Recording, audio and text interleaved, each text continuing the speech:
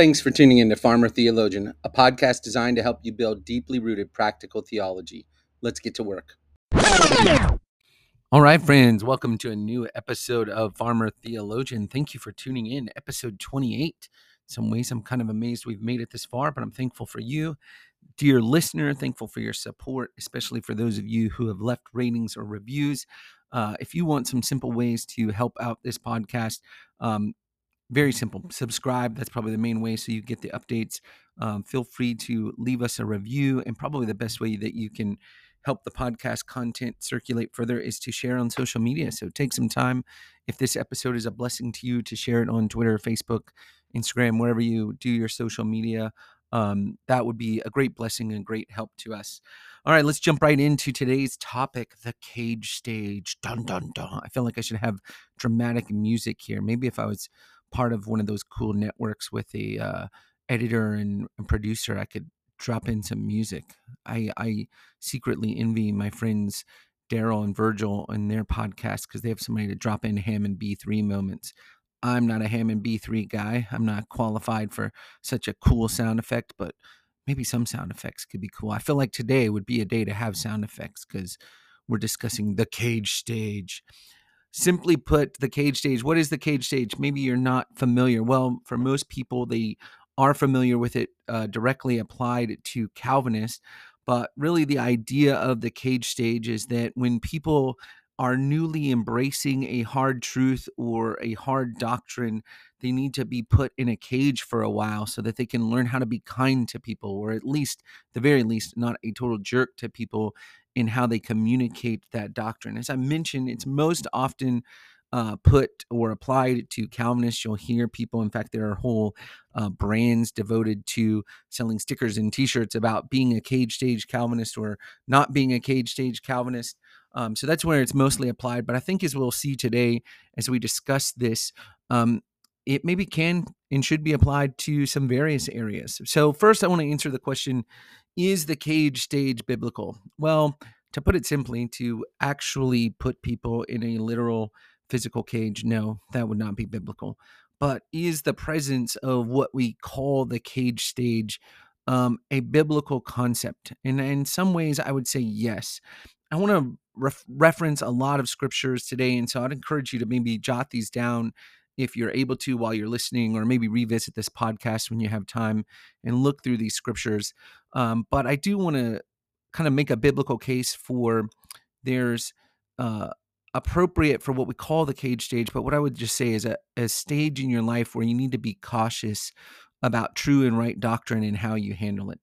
The first scripture I would reference you to is 1 Corinthians chapter 8, verse 1, which tells us that knowledge puffs up. And specifically, it's contrasting there a simplicity of knowledge to love, and in a harsh use of knowledge to love. To have knowledge but not wisdom or not love is a prideful thing, and pride in every area is dangerous, even pride in how we handle true and accurate doctrine.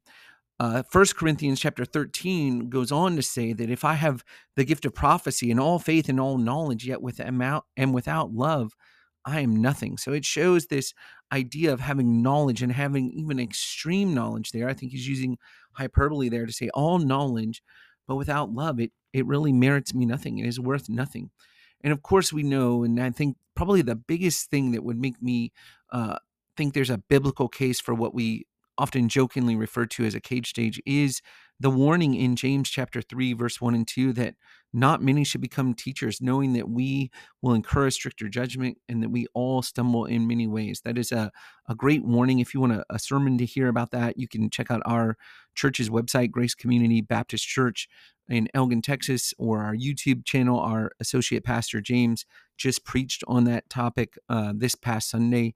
Did a great job on explaining that warning there. It is a weighty thing to be a teacher of God's word in an official capacity or in an unofficial capacity. And so when you newly come to a hard doctrine in particular, or a doctrine that has broad implications on your life or on those that you're planning to speak to about it, you should be cautious about being a teacher, assuming the role of a teacher before you're ready. Of course, First Timothy chapter 3 warns us that elders should not be new converts. And in fact, First Timothy 5 says it even more strongly, says to not lay hands on a man too hastily, lest you participate in his sin. I think all of these are warnings to see the task and the function of being a teacher or being an elder as a weighty thing that should not be taken lightly, that should not be engaged in too quickly. And I think we can apply the general principle of those. Those are, of course, specifically talking to a specific role of an elder in the church. But I think we could also apply the general principle that's behind those to how we interact with people and teach them or talk to them about doctrine that we have newly embraced, particularly harder doctrines or more difficult doctrines.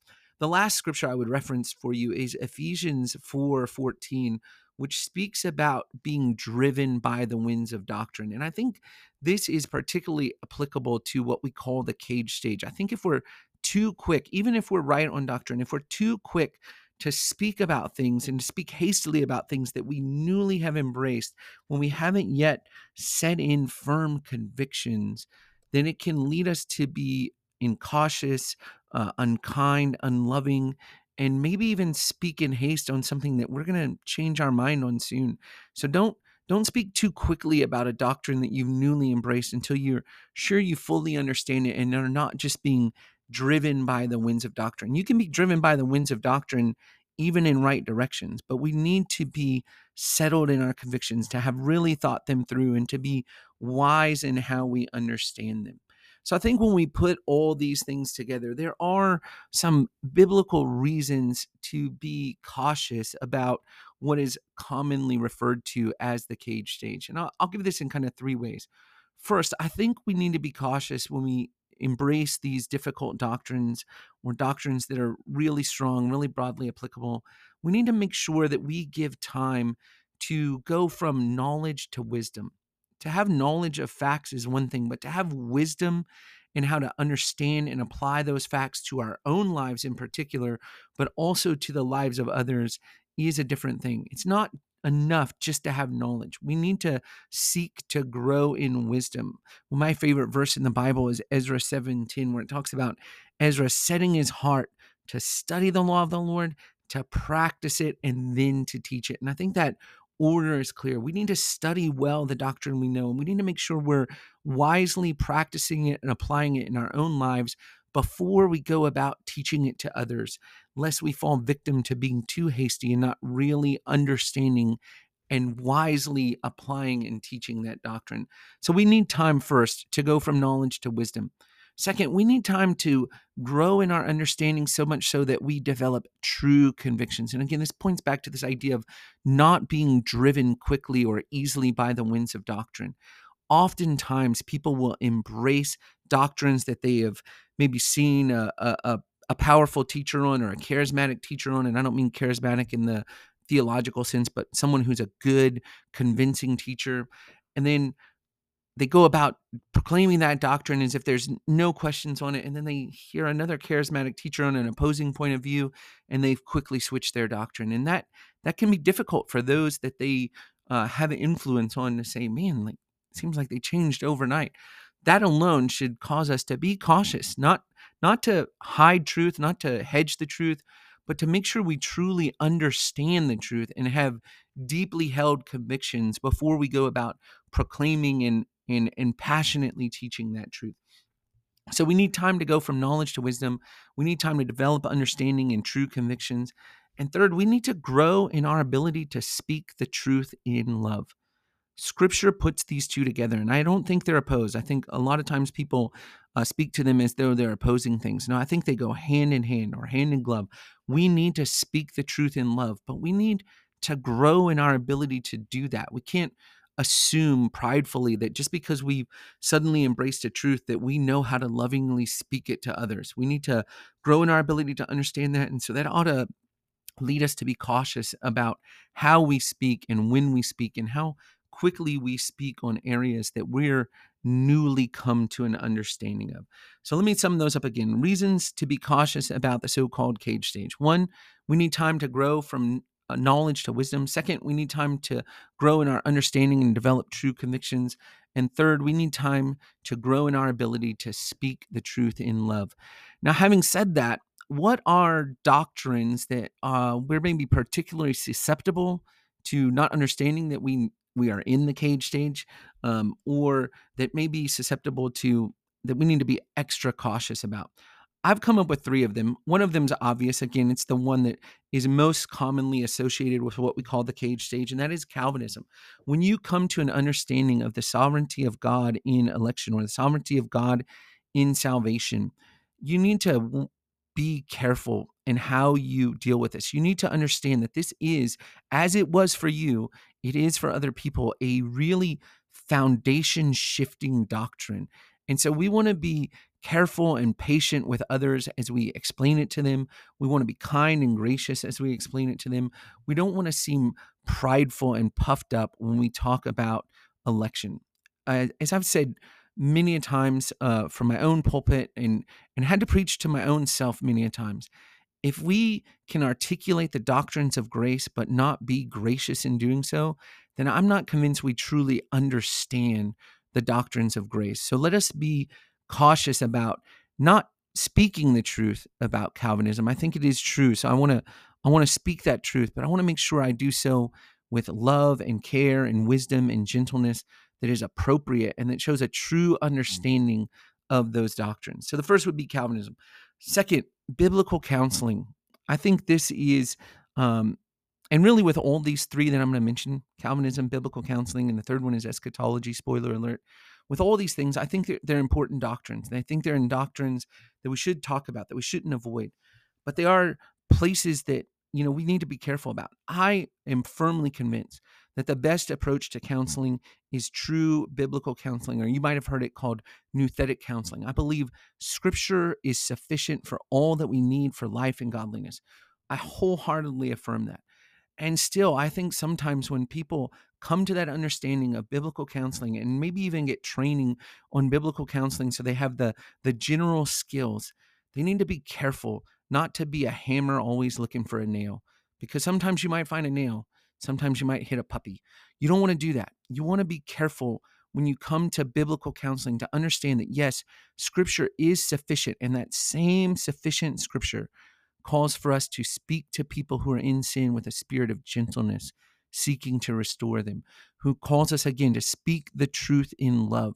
And so, yes, Scripture is sufficient. Yes, I believe biblical counseling is the best way to counsel people.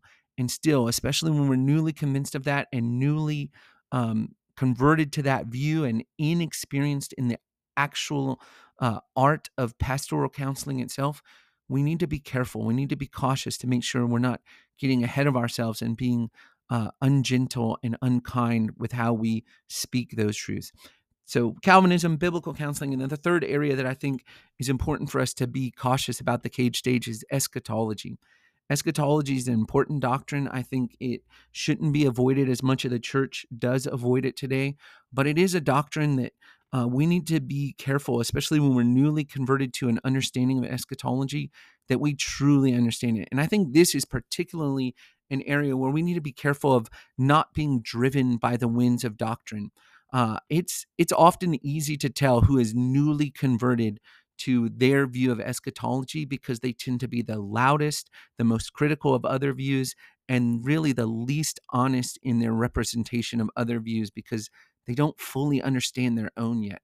So this is a particular area where I think we should care about eschatology. We should want to study it deeply. We should want to study Scripture and come to a scriptural understanding of eschatology. But it's a particular area where we need to make sure that we give ourselves time to go from knowledge to wisdom, from understanding or develop a deep understanding and true convictions, and to be careful that we are speaking the truth in love. Because I've seen many of friendships, many of close relationships needlessly ended over the area of eschatology. I've also seen friendships that are two people who are deeply divided on eschatology, who have great, even passionate debates about it, and spur one another on to love and good deeds through those great, even passionate debates. So here's three areas that I think we need to be particularly mindful of the cage stage. That is Calvinism, or you might say the doctrines of grace, biblical counseling, and eschatology. Well, friend, if you want to look further in how to study this and how to avoid the cage stage yourself, or maybe get yourself out of the cage stage, let me recommend a book by Alex Strauch called Leading with Love. I think it is the best book I've maybe ever read on leadership. It examines the principles there of First Corinthians 13 and how that specifically applies to leadership. First Corinthians 13, the love chapter, is not about romantic love, but it's about exercising gifts within the church. And so it's a great resource for how to exercise, particularly teaching and counseling others through the lens of what we're called to do in terms of loving one another. So I can't recommend that book. Again, I can't recommend it highly enough. Again, the book is Leading with Love by Alex Strauch. If you want to get yourself out of the cage stage, let me recommend get that book and meditate deeply on what it says, particularly with regard to how you talk about these hard doctrines. Well, friend, that's it. I hope this message or this lesson, this podcast episode, I'll get to the right thing, has been encouraging to you. Thank you again for tuning in. I pray this podcast is a continual encouragement to you as we all continue to build deeply rooted practical theology.